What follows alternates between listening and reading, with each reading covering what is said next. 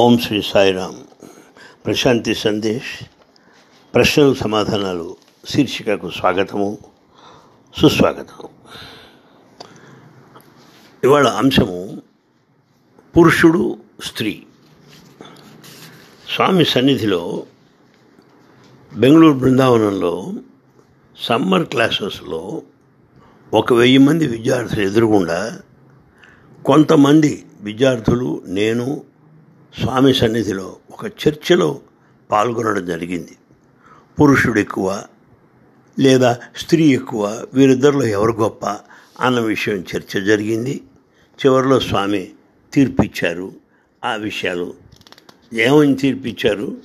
చాలా విషయాల్లో స్త్రీయే గొప్పది పురుషుడి కంటే అన్నారు. ఇలాంటి చర్చే కొడైకెనాల్లో కూడా జరిగింది. ఒకసారి అక్కడ కూడా పురుషుడు గొప్ప, స్త్రీ గొప్ప అని ఒకసారి డిస్కషన్ జరిగింది. ఆ డిస్కషన్ చర్చ చివరిలో స్వామి చెప్పారు, ఊరికే అంటారు కానీ స్త్రీలే పురుషుల కంటే గొప్ప అని స్వామి తీర్పు ఇవ్వడం జరిగింది. ఇప్పుడు ఈ స్త్రీ పురుషుల గురించి కొంతవరకు మనం చర్చించుకుందాం. నిజానికి ప్రేమ, జాలి, కరుణ, త్యాగము ఇవన్నీ కూడా ఎక్కువగా స్త్రీలలోనే ఉంటాయి. స్త్రీలలోనే. అలా కాక ధైర్యము, ఈ సాహసము, ఇలాంటివన్నీ కూడా పురుష లక్షణాలు. ధైర్యం, సాహసం ఇదంతా కూడా పురుష లక్షణాలు అవుతాయి. అయితే ఇందులో ఒక విషయాన్ని మనం గమనించాలి. పురుషుల్లో ఈ సాహసం, ఈ ధైర్యం అవునే ఎక్కడి నుంచి వచ్చాయి అని ఆలోచిస్తే యుద్ధాల్లో పాల్గొన్న వాళ్ళు ఎక్కువ మంది పురుషులు. మరి జాలి, కరుణ, ప్రేమ, త్యాగం స్త్రీలలో ఎక్కువైంది. ఎందువల్ల? స్త్రీలు ఇళ్లలో ఉంటారు, మన ఇళ్ల గృహాలలో ఉంటారు. ఉండి ఏం చేశారు? ప్రతి ఇంటిని కూడా ఒక బృందావనంగా మారుస్తారు, ఒక చక్కని ఉద్యానవనంగా మారుస్తారు భర్త పిల్లలతో. అందువల్ల ఆమె ప్రపంచం వేరు. అక్కడ యుద్ధాలు, పోరాటాలు ఏమి ఉండవు. నిజానికండి 3,000 సంవత్సరాలలో 5,000 యుద్ధాలు జరిగాయండి.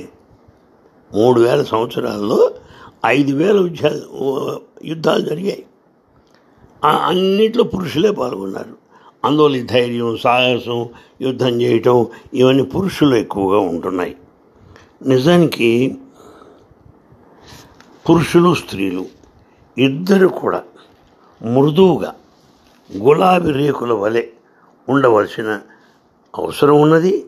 ఒక ఖడ్గం, కత్తి, స్వోర్డ్ వలె చాలా గట్టిగా ఉండవలసిన అవసరం ఉన్నది. అంటే ప్రతి స్త్రీ, ప్రతి పురుషుడు ఎంతో మృదువుగా ఉండాలి, ఎంతో కఠినంగా కూడా ఉండాలి. సందర్భాన్ని బట్టి ఈ గుణాలు బయటపడుతూ ఉంటాయి. ఇది చాలా గమనించవలసినటువంటి విషయం. అసలండి ఈ పురుషుడు, స్త్రీ అనేటువంటివి అంతా కూడా ఒకే మొత్తం, ఒకే ప్రాణము, ఒకే సృష్టికి చెందినటువంటివి. చూసారా? అనగా ఇది రెండుగా వ్యవహార రీత్యా ఉన్నాయే కానీ అసలు సృష్టి దృష్టిలో, ప్రాణం దృష్టిలో రెండూ ఒకటే. అందువల్ల ఒకరి లక్షణాలు మరొకరితో పంచుకోవడం ఎంతైనా అవసరం. కానీ ఇవి మగవాళ్ళ లక్షణాలు, ఈ ఆడవాళ్ళ లక్షణాలు అని విభజించకూడదు మనం. అంటే ఏమవుతుంది? ఒకరిని మగవాడు అని అన్నావు, వాడిలో మృదుత్వం ఉండదు, వాడిలో ఒక రకమైనటువంటి దాన్ని ఏమంటారు, సాఫ్ట్ మృదుత్వం ఉండదు, సెన్సిటివ్. వాళ్ళు ఆ సెన్సిటివ్గా ఆ లక్షణాలు కూడా ఉండవు. ఏమిటో జీవితం అంతా ధైర్యం, సాహసం, పోరాటం ఇది తప్ప ఏముంది వాడి జీవితంలో? అండి మరి ఆడ మనిషి ఉన్నది, నువ్వు ఆడ మనిషి, ఆడ లక్షణాలు అంటుంటే ఆవిడ గట్టిదనం ఎప్పుడు వస్తుంది? తాను ఒక బానిసగానే ఉండిపోతుంది. అట్లా ఉంటే ఎట్లా? కుదరదు. కనుక గులాబీ పుష్పాలు అనుకోండి, అవి ఉన్నాయి కానీ వాటికి ముళ్ళు కూడా ఉన్నాయి. కనుక ఈ గులాబీ ఇటు రేకులు ఉన్నాయి, అటు ముళ్ళు కూడా ఉన్నాయి. ఇది మనం గుర్తించాలి. అలాగే ఈ పురుష స్త్రీ తత్వాన్ని మనం అర్థం చేసుకోవాల్సిన అవసరం ఉన్నది. అసలు స్త్రీకి ఉన్నటువంటి ఎంతో అందమైనటువంటి లక్షణాలతో పాటు ఈ ధైర్యం, కొద్దిగా సాహసం, ఇవి కూడా ఉంటే ఇంకా ఈ ఈ సృష్టిలో తాను కూడా సగభాగము అని గుర్తింపబడుతూ ఉంటుంది. ఇది చాలా ప్రధానం. కానీ మనం మొదటి నుంచి వీళ్ళు మొగ, వీళ్ళు ఆడ అంటూ మనం విభజించడం ప్రారంభించాం. అందువల్ల ఈ లక్షణాలు వేరువేరుగా మనకు కనపడుతున్నాయి. అన్ని లక్షణాలు కూడా ప్రతి వారిలో ఉన్నాయి. ఇప్పుడు స్వామి ఒకసారి చెప్తూ అన్నారు, బిడ్డ కోసం ప్రాణం ఇచ్చే లక్షణం స్త్రీకి ఉంది కానీ పురుషుడికి లేదు. అవసరమైతే ఎదిరించి పోరాటం మగవాడుకున్నది కానీ ఆడ మనిషికి లేదు. అయితే స్వామి చెప్తారు, అవసరం వచ్చినప్పుడు, చాలా అవసరమైనప్పుడు స్త్రీకి ఉండేటువంటి ఆ సాహసం, ధైర్యం మగవాడికి కూడా ఉండదు అన్నారు స్వామి. కొన్ని సందర్భాల్లో మగవాడు ఆడవాళ్ళ కంటే మెత్తబడిపోతాడు, ఎంతో మృదువుగా తయారవుతుంటాడు. కానీ వీళ్ళు పురుషులు, వీళ్ళు స్త్రీలు అని విభజిస్తే మనకు అవసరమైనప్పుడు వాళ్ళు ఉండవలసి వస్తుంది. అప్పుడే సృష్టి అంతా సంపూర్ణము అవుతుందన్న విషయాన్ని స్వామి ఉపన్యాసంలో తెలియజేశారు. అప్పుడు ఈ తేడాలు అదృశ్యం అయిపోతుంటాయి. ఏమండి, అంటే ఈ సహజమైన లక్షణాలు ఉన్నాయే, అవి తప్పకుండా బయటకు వచ్చేస్తాయి. దాన్ని నువ్వు ఆపలేవు. అప్పుడు ప్రపంచంలో అంతా కూడా సౌభాగ్యవంతం అవుతుంది. స్త్రీలంతా అబలలు, బలహీనులు అంటానికి వీల్లేదు. పురుషులంతా బలవంతులు అని అనుకోవడానికి కూడా వీల్లేదు. స్వామి చెప్తూ వచ్చారు, చూసుకోండి, కౌసల్య వల్ల రాముడికి అంత గొప్ప పేరు వచ్చింది. ఈ జిజియాబాయి, పుతలీబాయి, వీళ్ళ వల్లే ఈ గాంధీజీ, శివాజీ, వీళ్ళకన్నీ మంచి పేర్లు వచ్చాయి తల్లుల వల్లే. ఈ శ్రమ వల్ల నాకు కూడా ఈ పేరు వచ్చింది అంటూ స్త్రీల గురించి చాలా గొప్పగా మాట్లాడారు. అంతేకాదు, ప్రతి పేరు ముందు స్త్రీ పేరు ఉంటుంది. సీతారాము, లక్ష్మీనారాయణులు అంటారు. అనక ముందుగా ప్రథమ స్థానంలో స్త్రీలు ఉంటారు అని స్వామి కూడా తెలియజేయడం జరిగింది. చెప్తూ ఇంకో మాట అన్నారు, ఈ స్త్రీలు ఎంతో జాగ్రత్తగా ఉండటం వల్ల ఇంటి బాధ్యతలు తీసుకుంటారు, ఈ ఖర్చులు వ్యవహారం అంతా చూసుకుంటారు, ఈ పిల్లల్ని పెంచుతారు, ఈ వంటలు చూస్తారు. పురుషుడిదేముంది, ఉద్యోగం చేస్తాడు, సంపాదిస్తాడు, ఇంటికి వస్తాడు, అంతే. స్త్రీకి అట్లా కాదు, ఎన్నో బాధ్యతలు ఉన్నాయి అంటున్నారు. నా వంక చూసి, అనిల్ కుమార్ ఏమంటావా అన్నారు. నన్ను కదుపుదామని స్వామికి అదొక వినోదం. అప్పుడు నేను, స్వామి కాస్త ఇంట్లో ఉంటుంది ఆడది, ఆడమనిషి తన ఇంటి పనులు చేసుకుంటూనే ఉంటుంది, అది బాగానే ఉంది. కానీ మగవాడికి కాస్త బాధ్యతలు ఎక్కువేమో స్వామి అన్నారు. ఏం బాధ్యతలు? నీ తలకాయ. ఆఫీసులు అయ్యాక క్లబ్బులకు పోయేది ఎవరు? మగవాళ్ళే. ఇంటికి వచ్చాక కాళ్ళు దాచుకొని టీవీలు చూసేది ఎవరు? మగవాళ్ళే. పేకాట ఆడేది ఎవరు? మగవాళ్ళే. ఊరికే కబుర్లు, వాదాలు, పోట్లాట్లు దిగేది ఎవరు? మగవాళ్ళే. ఏంటి నువ్వు చాలా పనులు ఉంటాయి అని నవ్వేశారు స్వామి. కనుక మన స్త్రీ పురుషుల యొక్క పరస్పర అవగాహన మనలో స్పష్టంగా ఉండాలి అని స్వామి మనం చెప్తుంటారు. దీన్ని మనం బాగా గుర్తించాలి. అప్పుడు నేను, స్వామి మీరేదో వాదన కొరకు నన్ను ఇక్కడ కూర్చోబెట్టారని ఇలా అన్నాను, కానీ ఒకటి మాత్రం సత్యం స్వామి, భక్తి స్త్రీలలోనే ఎక్కువ. మీ భక్తులందరూ కూడా వారి స్త్రీల ద్వారా మీ సన్నిధికి వచ్చారు. భార్య ప్రోద్బలం వల్లే భర్త కూడా భక్తుడు అవుతాడు స్వామి అని. అర్థమైంది కదా నీకు అని స్వామి గట్టిగా నవ్వేశారు. పైగా అంటున్నారు, భక్తి స్త్రీ, జ్ఞానము పురుషుడు.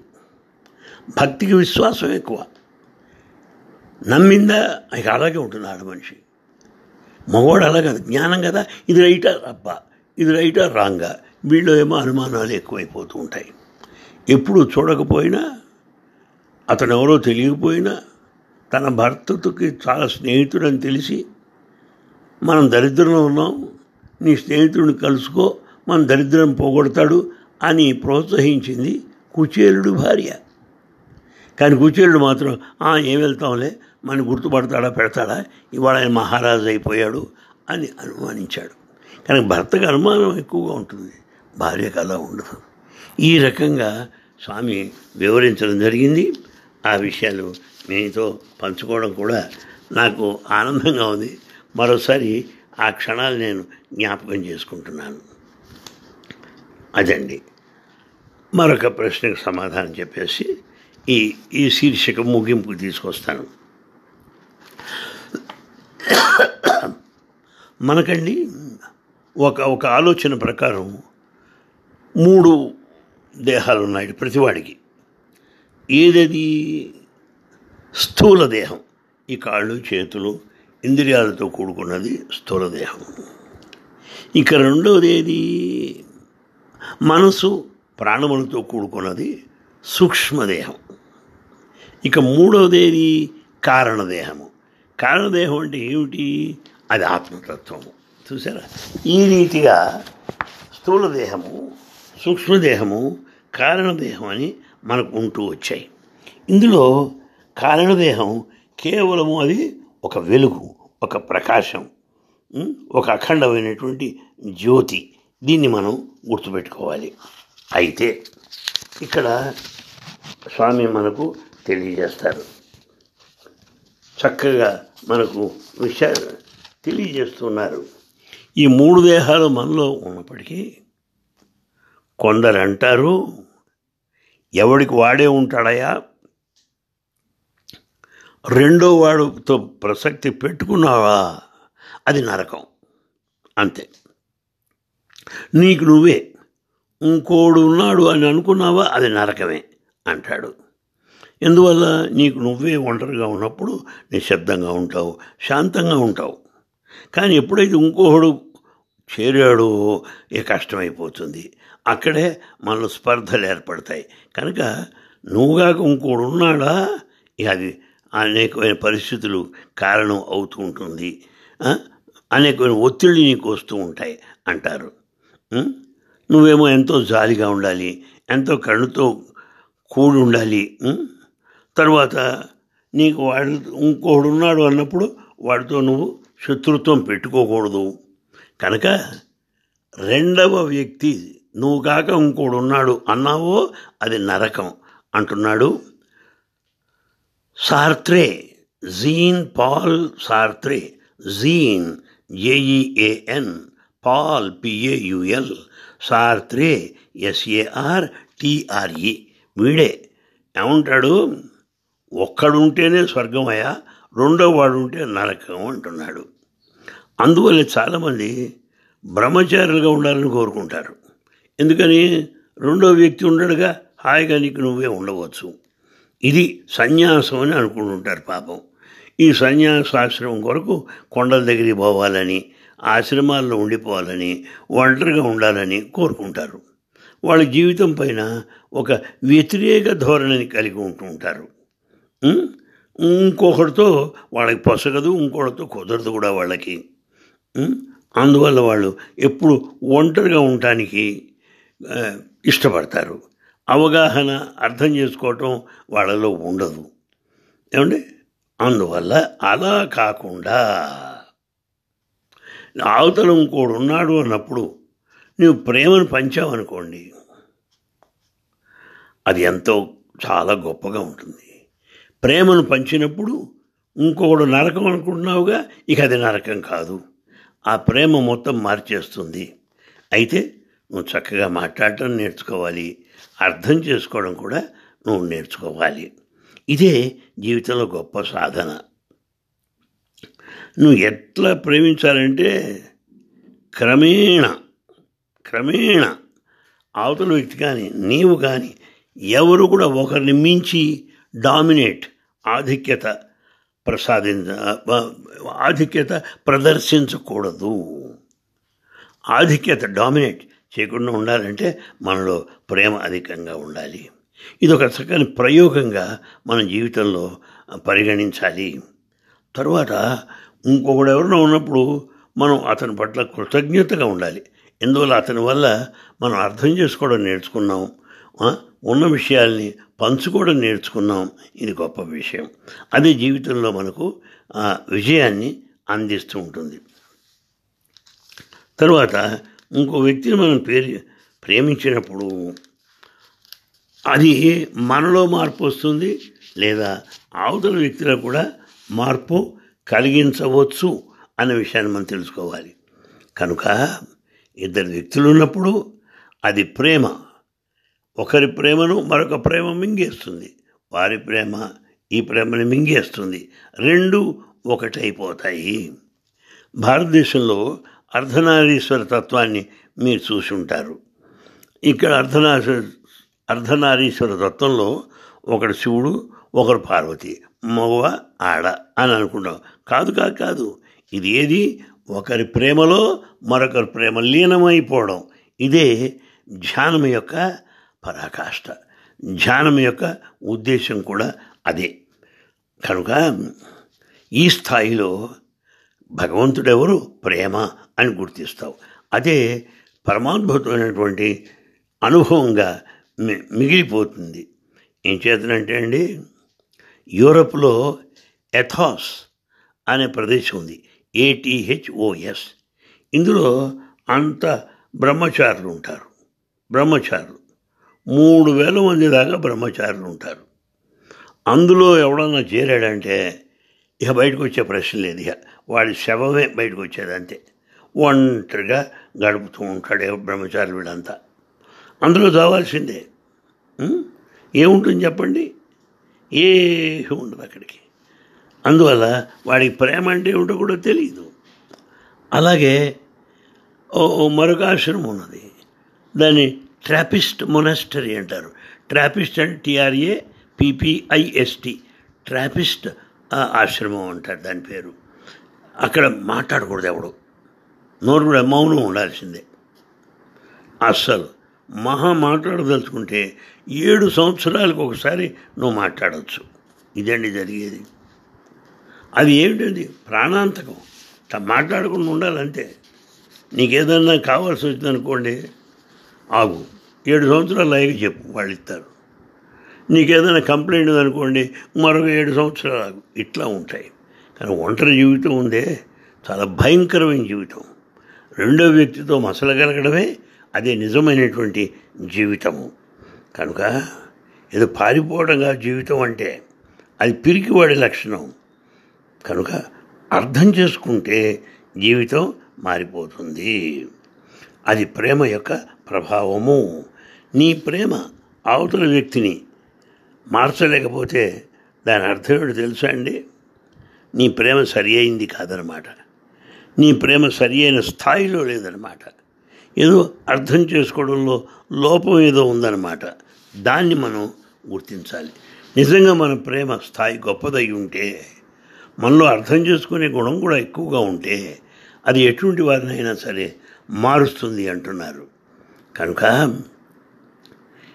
ఏ దేశంగా నుండి ఎక్కడైనా సరే ప్రేమ పట్టుకుందంటూ లేదు అవండి.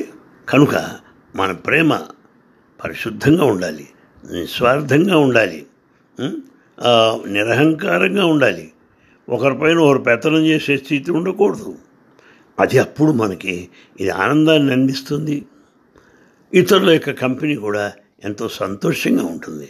వాళ్ళతో ఏదైనా పంచుకోవచ్చు. ఆ రకంగా ఈ ప్రేమ అనేది గొప్ప మ్యాజిక్ అండి. ఇంతకు మించింది లేదు. అందుకే నేనేదో పారిపోతాను అంటే నువ్వు గ్రహించేది ఏముంది?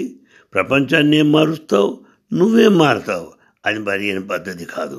నువ్వు మారాలన్నా, ఇతరులు మార్చాలన్నా మరొక వ్యక్తి అవసరం. ఒంటరి జీవితం కాదు. ఒంటరిగా బతికితే జీవితం కుదించిపోతుంది, షింక్ అయిపోతుంది. కనుక ప్రార్థన అంటే ఏమిటి? సమస్త విశ్వాన్ని ప్రేమించడం, అందరినీ ప్రేమించడం, అదే ప్రార్థన. అందుకే గౌతమ బుద్ధుడు ఎప్పుడూ చెప్తూ ఉండేవాట, బుద్ధుని యొక్క ఆశ్రమంలో ప్రతిరోజు ధ్యానం ఉండేది.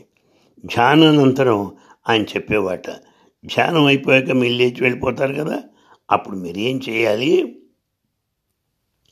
అందరికి క్షేమాన్ని కోరుకోవాలి.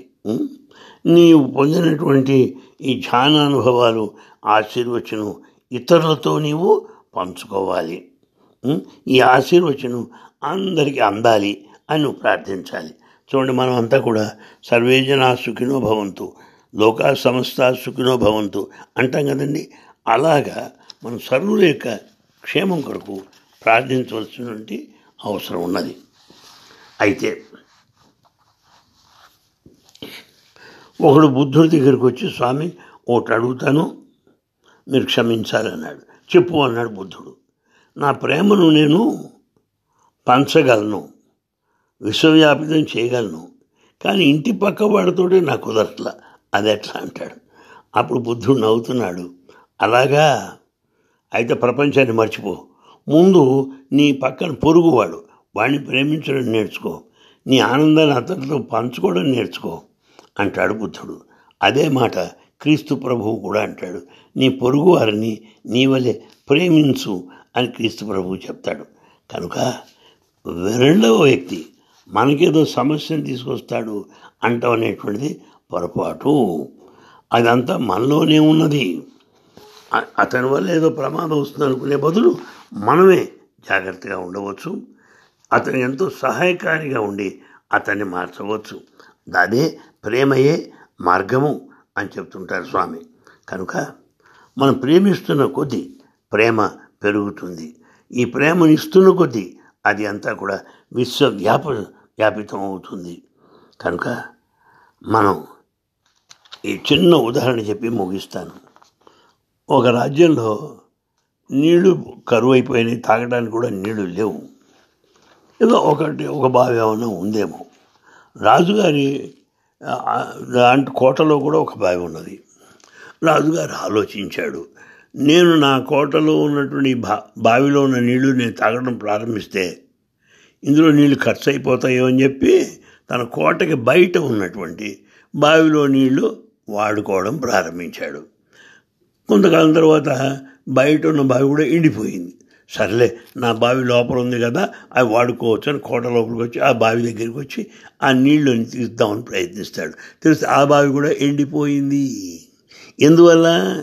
భూమిలో జలధారలు ఉంటాయి. జలధారలు ఇక్కడ నీళ్ళు అటు ప్రవహిస్తాయి, అక్కడ నీళ్ళు ఇక్కడికి వస్తాయి. ఎప్పుడైతే బయట నీళ్లు ఎండిపోయినాయో ఇక్కడ నీళ్ళని అక్కడికి పోయినాయి.